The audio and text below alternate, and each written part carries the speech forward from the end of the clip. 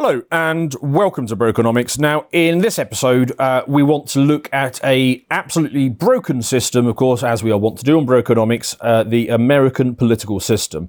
Now, I'm a tiny bit confused as to how it works, who's in charge, and where we're going from here. So I don't know the answers to those questions, but we have brought on experts on the subject. Auron Macintyre, thank you for coming on. Thanks for having me, man. Pleasure, great. Now, why don't you tell us a little bit about yourself and, of course, your upcoming book? Oh, thanks. Yeah, no, I have a YouTube channel. I have a show over at Blaze TV podcast. All that's under the Auron Macintyre show. And I also have a book coming out soon called The Total State, where I delve into a lot about what we're going to be talking about here, which is what's happened with political power in the United States, why no one can seem to understand what's going on, why all these checks and balances that were supposed to control power in liberal democracy have failed. All that is going to be in The Total State. You can pre-order that now. So two questions on that. When does that come out? And will you be voicing the audiobook yourself? Because I've got to say, I'm more of an audiobook man myself. Yeah, a lot of people are asking that, especially obviously since I do a lot of narrating my own essays with my show and everything. The book comes out on May 7th. The audiobook is, as all of these things are with major publishers, is contingent on the first pass doing well. So paperbacks, audiobooks, all these things are likely to come out as long as people, we do have enough people buying the original book. So if you want to hear the audiobook, you might have to support the actual physical book. Start with the hardback then. Excellent, will do. Exactly. So, getting into the question of US political power, let's start with a nice, easy, soft question. You famously have a bet with Nima Pavani, the academic agent who came on Brokenomics a few episodes ago. Now, if I understand the bet correctly, AA believes that the ruling class is basically in control, that they act rationally, and that they understand that what they've done is they've set themselves up in opposition to the majority. They understand that is effectively probably the worst governing strategy that you could ever have, and that ultimately, because they need the white boys to die in their wars, they are rationally going to act to put the woke away. And you can decide, you can explain what your proposition in this bet is. And I want to stay neutral in this because, of course, friends with both of you. But all the same, I'd love to hear why you are comprehensively going to destroy Nima in this ridiculous bet that he's made with you. Yeah, I'm going to win for a very simple reason. I have looked into the eyes of these people. I know what the average shitlib believes. I've talked with these people. I've worked with these people. I was worked in many jobs where I had to spend all day with these people. I've looked deep into their eyes, and I know they're true believers. Nima and I both agree about elite theory. We're both believers in elite theory. We both use it to do a lot of our political analysis, and we largely agree on political issues. There's really not that much space between us. We're kind of hyping this up for the fun of it, but there's not that much difference. The big difference between us, it goes back to an old disagreement inside elite theory between Gaetano Mosca and Vilfredo Pareto. Mosca believed that the elites had to be guided by a ruling story. They needed a political formula that they themselves bought into that legitimized their rule. And it wasn't just a noble lie in the Platonic sense for the masses, but was something that they themselves had to also go ahead and participate in if they were going to rule effectively. Pareto believed really and truly that everything was dictated top down. It's all just a contrivance for power. That's the only reason that any of these things exist. And so I'm kind of repping the Mosca position, and he's repping the Pareto kind of idea. He believes that ultimately our leaders are rational, and ultimately that while they may have gone too far with wokeness, they might have indulged their vanguard too much, they might have given too much to their patronage network using this justification. Ultimately, they value power above ideology, and so they will course correct and they will pull back the wokeness. Now, I agree that that would be the smart thing to do. If our elites truly were 100% just rational and evil, they would do exactly what he says. However, I don't think that's the case. There are certainly many among them who recognize that this thing is going off the rails and would like to correct it. And we might see some of this. There's a natural cycle of ebb and flow. This is something, again, that Nima and I agree on, that you often see the winds of the left locked in those moments when the conservatives come in. and stop the craziness for a moment before we go back to sprinting leftward. However, I think ultimately our elites have completely bought into their ruling formula. They truly believe in their political formula and the ideas of wokeness. And not only that, but I, along with Sam Francis, believe, as Sam Francis has said, believe that the wokeness is essential to their ruling formula. It actually is critical to break down the bourgeoisie order that they were trying to remove before they go ahead and install kind of the final level of progressive managerial control. And so I think the wokeness, instead of being a problem for the political formula, is actually critical to their power process. And I think that's why ultimately Nima's going to lose, not because he's wrong, about 90% of this, but the last 10% he's wrong about is critical. Okay, so I mean, he is tweeting frantically, trying to claw his way up that hill. It's like the per capita mean of pushing uphill. He's trying to win a cigar instead. He would point to things. I mean, he's not here, but let me try and frame his argument. For example, here in the UK, we've had the same issues as you had with military recruitment. It's fallen off a cliff, and that's largely driven by white recruitment going away. Just in the last few days, we've had a letter from several key generals saying that, this wokeness and this DEI stuff is out of control. And the government very quickly responded with, yes, okay, we're going to look at this and we're going to put the DEI stuff away.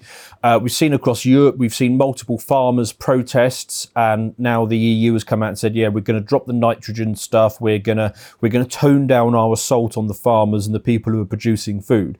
So he can point to lots of examples. So perhaps it'd be helpful if you just told what are those key tenets of the regime, and why is it that they can't at least message their way out of it?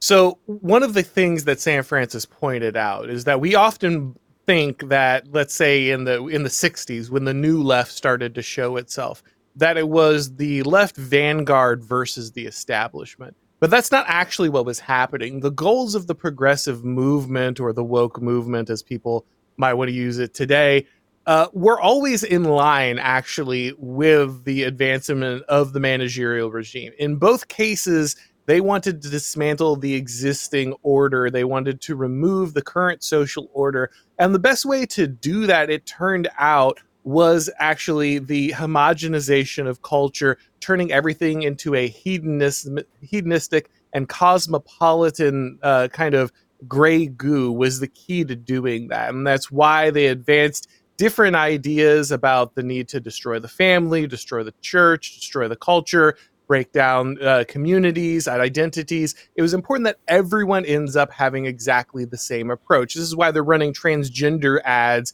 for Starbucks in India right now. It's not because these things are popular. It's because these things are critical for removing the social barriers that keep managerial tactics from being applied to the specific cultures. Cultural specificity and restriction, these things are a problem when you want to scale up your control of an entire, globe at this point. It's world domination, quite literally, is the plan. And in order to do that, you need to go ahead and break down all the cultural particularities. If you have deeply religious people with 7 kids, then they may not want their wife to work, which won't bring down the cost of labor. That will maybe they don't want to put forward the next puberty blocking drug because that specifically violates parts of their belief system, which will inhibit the ability of the regime to make these people lifelong clients of the pharmaceutical industry. And so each one of these particular cultural hiccups or each of these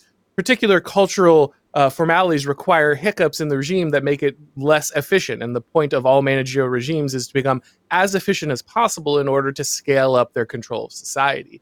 So I don't think that they can put away everything that AA is talking about. I agree with him that they're going to try, right? It's not that they won't try. Right. It's not that we won't see some of this stuff get mediated for moments. But overall, we continue to see this. I mean, it wasn't that long ago. It really was not that long ago last year when Joe Biden, after a massacre at a Christian school in Tennessee, where children were killed, adults were killed, called trans kids the soul of the nation, where instead of mourning the deaths of these children. We had trans activists storm these state capitals, take over control of them, just like did January 6th, but they didn't go to jail.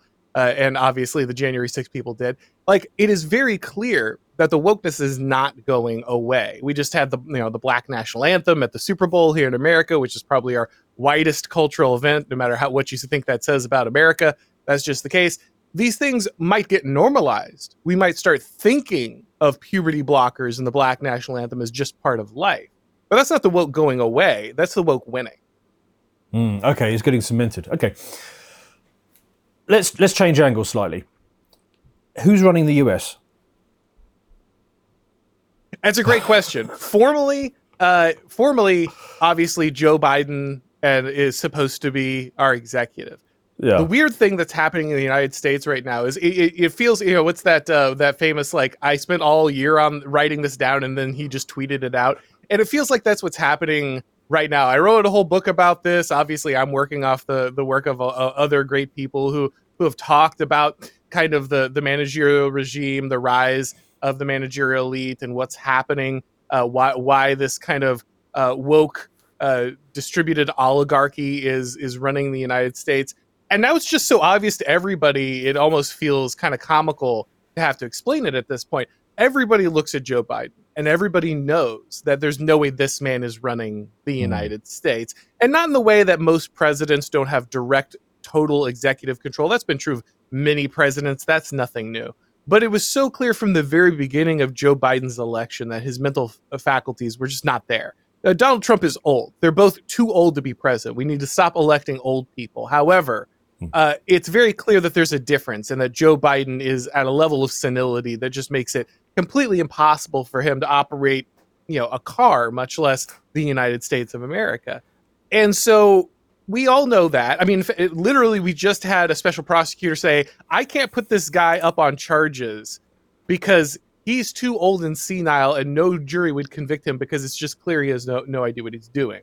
So it's so clear to everyone, even Democrats can't pretend that Joe Biden is actually running the United States. And yet at the same time, while formally we're supposed to care very much about our Constitution and the separation of powers and the masterful way the Constitution creates a functioning government in the United States, it's very clear that actually none of the people listed in the Constitution are in charge. And so the question becomes, who is? And that's the beauty of this whole thing, right? That's the way that democracy obfuscates who's actually in charge, because formally Joe Biden, right? That's the formal definition of the executive office. But in actuality, no one knows who's in charge. We can speculate. Is Victoria Nuland? Is it Obama behind the scenes? Is it the chief of staff? So like, who is in charge here? We're not exactly sure. Is it Mayorkas? We don't know. We know there's probably like kind of an oligarchy, a distributed understanding of a rule of 30. Maybe running this whole thing. But no one knows for sure, and that's the beauty of the system. Everyone knows Joe Biden's not in charge, but he's the only one that they wave in front of the public. And so whenever something bad happens, it's Bidenomics, it's Biden's failure, it's Biden's war. But of course, it's not Joe Biden at all. It's all these other people who are ruling behind Joe Biden as a puppet, and none of them can be held accountable because none of them formally hold the power. Yeah, so I mean, this question came up, of course, didn't it, in the Tucker and Putin interview, where Tucker asked the same question, who's running the US, and Putin basically gave the same answer as you, that he doesn't know. But he did hint heavily that whenever he wants to speak to somebody and get anything done, he just goes straight through to the intelligence services. And I kind of agree with you that it must be some sort of collection of special interest groups. It must be a combination of banking interest groups and the intelligence services, and they're sort of pulling this all together. And of course, as you referenced, the Obama interview that he gave, where he basically said that he would love a third term, but he knows that he can't run for one.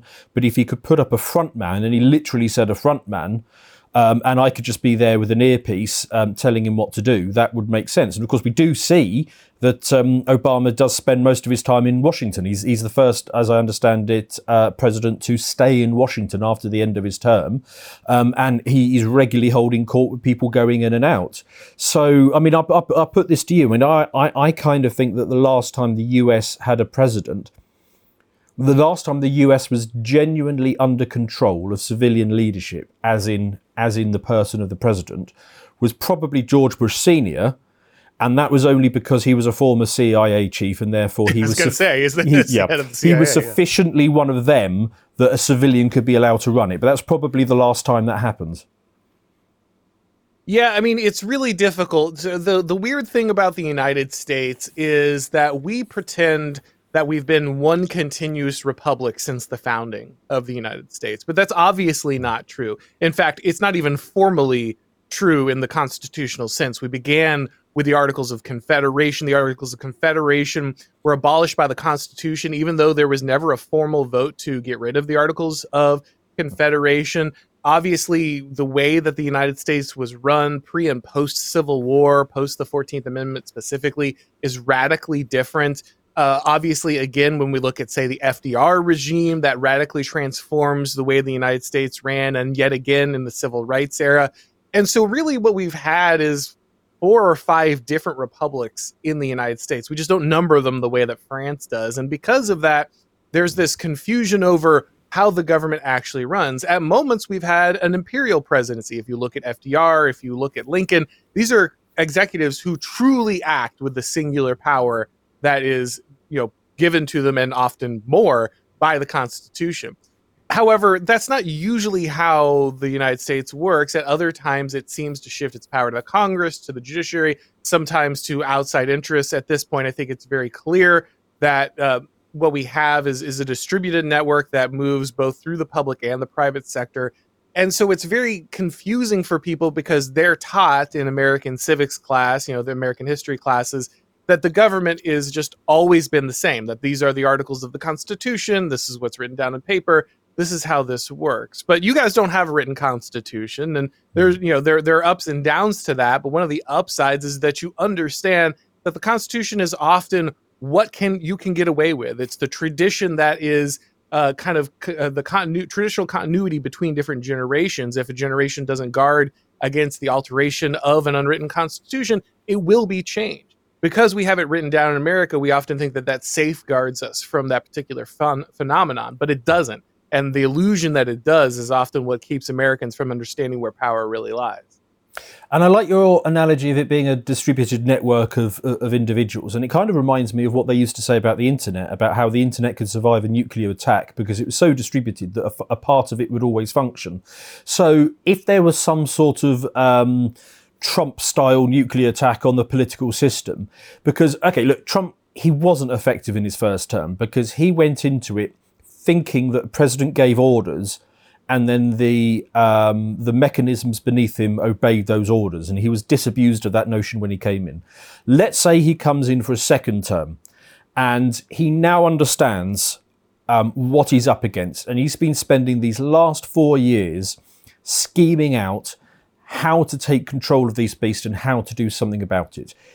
Is it even possible? So that's a great question, and the answer is maybe. The Project 2025 guys understand the problem at this point. I've had guys like Andrew Kloster on my show who used to do the staffing for the White House or part of that, and they understand the issue that came up. It's been very, very clear to them why they ended up in the situation that they're in, and so that's why they started that Schedule F thing that the media freaked out about the entire time, to make it easier to fire bureaucrats. They understood that they needed to gut the deep state. The deep state was real, that it was in control of the power in Washington, and that if you couldn't clean it all out, then you just weren't going to be able to govern. They kind of fully grasped that problem, which is unfortunate that they figured that out at the end of Trump's first term, but better late than never.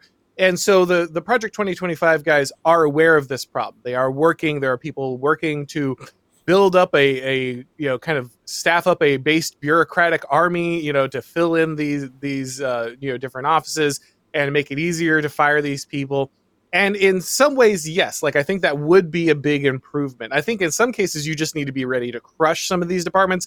You need to dismantle the FBI. The FBI needs to go. It is so thoroughly corrupt. It is so obviously the Praetorian Guard of the United States. Whoever can bribe, the intelligence community and the domestic police service at this point can control the United States. That's a terrifying thing to say about your own country that's supposed to be like this first world protector of law and order, but that's just true at this point. Well, they're just the American Gestapo, aren't they? Yeah, and I mean, there's a little extra, wrapping on it. They're not quite as obvious, maybe as the Soviet, but it doesn't matter. Like they obviously are doing a very similar job in places that we saw, like Nazi Germany and Soviet Russia. And so they need to go. They need to dismantle. Their job can be picked up by somebody else. You can create a new service, something you need to own it completely. If you can start the Space Force and under Trump, you can certainly start a new domestic police agency. And so you need to dismantle that and start from the bottom up. So you can make big steps like that. But I think you still need, and this is really important in the United States, one thing we really have going for us is our history, our deep history as a regional country, as a federated power. We started our history as a confederation, and we always had this focus of power in the states. And while the 10th Amendment has been dead for a long time, and much of that has been stripped out by the dependence on federal funding and things like this, there is still the mechanism of governance that can recapture. There is still a skeleton of state structure. And we can see this by the way that Ron DeSantis was able to use his power in Florida. Recently, Greg Abbott has flexed his muscle in this area, pointing out the invasion clause in Article 1 of the Constitution for his reasoning as to why he should be able to control his own border if the United States military or the Border Patrol are not going to do it. And so these mechanisms still exist in the United States. And I think if there's a concerted effort between these governors using their power and a dismantling of the federal bureaucracy inside Washington simultaneously, there is a chance, but it still would be very difficult. And you have to have a high level of coordination. You can't just tumble in there like Trump did last time and start giving out orders. You need a strong, concise plan with very intelligent people who understand the nature of the problem. I think you've got more of that than you did last time, but it's still an uphill struggle. Because I mean, there are things that concern me about Trump, and this manifests for me quite nicely with the juxtaposition against somebody like RFK, because what RFK was talking about in a lot of his stuff is he doesn't talk about personalities in the same way Trump does. RFK has been talking about disconnecting the feed tubes that supply the problem bits of the regime. So he wants to go after the regulatory state that enables the big pharma to do what they do. He wants to go up again. He wants to go against the mechanisms that allow the military industrial complex to do what they do by disconnecting the sort of feed tubes that come through the CIA and their funnel for war. What concerns me about Trump is he always talks in terms of personality, and Vivek kind of does this as well. If he ends up being the VP, they just talk, okay, we're going to take these people and we're going to introduce them to their pension 7 years early. And then they're all going to go and get lobbying jobs, or they're going to go on the board of these companies. Do you think he understands that you need a system change? And does he understand where to make those tweaks to disconnect those feed tubes rather than just going in and firing people? No, I don't think Trump does, but I think that he might have people advising him who do. And I think, unfortunately, that's about the best we can get at this point. Look, Donald Trump is a deeply flawed candidate. He is far from what most people want him to be. I think that was made very clear in his first term. A lot of people got very angry at me because I pointed out that he was going to be elected no matter what, and so there's no point for DeSantis to run. A lot of DeSantis supporters became very angry at me, saying, how could you say that when all these things Trump did? And I said, yes, every criticism you're going to have of Trump is correct. It also doesn't matter because he's going to win. And I'm a political realist. I work in the world of political realities, not some fantasy about what I want to happen. And so there's just no reason. You might as well keep your powder dry and be the most valuable player you can in the position you have, rather than try to force something through that's not going to happen. So, yes, Trump is deeply flawed. He obviously looks at personalities. This makes him very good at what he does, right? A lot of people hate Trump at a distance, but the thing you'll find out almost uniformly is no one hates Trump up close. It seems like everyone who actually knows him, even people who should hate him, seem to love him. Like, he just engenders a lot of personal loyalty, and you can see this from the way that his voters react as well. I live in a very red part of Florida. I am in the reddest of the reddest part of Florida, and Trump flags never came down in my area. There are people whose entire houses, as gauche as it is, are decorated entirely in "Down with Joe Biden, I'm a Trump fighter for life." Sounds good. This is what I tried to explain to people, and they just didn't understand it. Like, they don't understand this part of Trump. And so Trump is never going to be the technocrat. That is never going to be his strength. However, he can compel the kind of loyalty and the kind of movement that can put effective people in positions of power that will actually allow them to make this change. But that's only if he gets the right people. Obviously, if he's sticking John Bolton's into his cabinet, then it doesn't matter. And I kind of want to pick up on something you mentioned a little bit earlier. I wondered if it was a modern-day assassination carried out on Joe Biden last week, because it appeared that parts of his own Democrat network basically put this hit out on him where they said, we're not going to prosecute you because you're too senile. It looks like there is significant fighting taking place behind the scenes. So what was that? Was that just a mix-up, or was that an assassination attempt? What's going on? Yeah, and this kind of comes back to AA and I's difference, right? So for AA, everything is coordinated, right? Because these people are in charge, they're competent, they're making active decisions. And they are in charge, obviously. I am an elite theorist. I believe that the elites drive political power. I think that populism is largely an illusion. His book, The Populist Delusion, is correct in many ways. So I'm with him on a lot of this. However, ultimately, I am with Curtis Yarvin, who said that there's no one at the helm. The terrible truth is simply that there's a bunch of people who get to stand kind of at the wheel for the moment and look like they're guiding the ship. But ultimately, everyone is subject to the story. The story is actually what is guiding everything at the moment. And so a lot of people look at what happened and they're like, well, this is a coordinated effort to take out Joe Biden. And maybe it is. Maybe somewhere, the cabal has, given the order and this is going down. But I'm doubtful of that. In fact, I'm doubtful that they'll even remove Joe Biden. I mean, if they were going to remove him, now would be the time, right? Obviously, this is very clearly a perfect reason to remove a guy like this from the ticket. This is where you slot in the person that you want, and they don't have to go through the primary process because we're already too far through this. You just bring in the heavy hitter, right? The guy you really wanted. If there's some mastermind like Dick Cheney, was supposed to be behind George Bush, this is your moment to just slide him in without having to get him elected, right? It's a perfect moment. I think it was very clear that Kamala Harris was supposed to be the heir, right? She checks all the boxes and everything.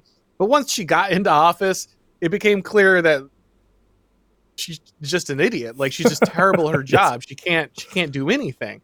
And she's so unlikable that you can't even put her, say what you want about Joe Biden. But the reason he was in the Senate for so long, the reason that he had the level of political longevity they had, was that he was a able politician. He was a likable guy for the most part. And so he kind of came in and said, Uncle Joe's going to return you to normalcy. And even though he had lost a step and it was clear that maybe, the elevator wasn't going all the way to the top anymore, he was still somebody that was, the average electorate could get behind. Kamala Harris is not. And so they just don't have anyone hand this torch to. A lot of people speculate Gavin Newsom or somebody like that, but I don't know, man. I just don't see it. And so I don't know that there's a coordinated attack to remove Joe Biden. Maybe he simply becomes just too obvious. But I mean, could he become more obviously senile than he is right now? What does that even look like? Yeah. He just starts defecating on stage. I don't know. What really, I mean, literally, what is left? The man doesn't know when his son died. He doesn't know when he was vice president. There's not a whole lot of ground left. He doesn't understand that Gaza does not border Mexico, or that Francis Mitterrand has been dead for 20 Egypt years. and Mexico are different countries. Yeah. This is a man who just cannot do the job, and it is as clear as it can be to everyone. And it seems, as far as I can tell, that the Democrats intend to keep him on the ticket. And I think the only way that can be the case is simply that there is just no one at the helm, and that everyone is just riding this tiger, and they don't know what to do. And so they're just moving forward. The momentum of the system is the only thing left. Everyone is simply too incompetent or too scared to actually take any kind of power. And I think that really is the case. I think that's scarier, that we're living. Yeah. Oh, yeah, absolutely. Yeah. We're living in a world, because at least with Russia, you know that there is one guy in charge. And you look at various countries around the world, you can see, okay, yeah, whether I like that person or not, there is somebody in charge. But it is increasingly evident that there is no one in charge, like you say, and it's even worse. Let me circle back to something you also said that was quite interesting. You talked about various stages of the Republic and how it sort of shifted through sort of categories. This is something that I get picked up on a lot when I do segments covering America. There's always that guy in the comments who comes up and says, "No, Dan doesn't understand. We are a constitutional republic. Don't you get it? You know, it's different here." And look, I have this broad theory that I think that the Europeans are an autocracy posing as a democracy, and the US is something like a democracy posing as a constitutional republic, rapidly descending into an autocracy. I mean, who's right on this? How does it actually work? So again, the thing I think that in America, we didn't have a king and we didn't have an aristocracy. And because we never had defined social classes, egalitarianism is coded deeply into the DNA of the United States. We don't understand. That's why we have this crude understanding of class as being just a money thing, right? It's very difficult. Right, I know, right. But in America, the plumber making $200,000 a year doesn't understand why the barista with the philosophy degree is looking down on him. To watch the full video, please become a premium member at lotusheaters.com.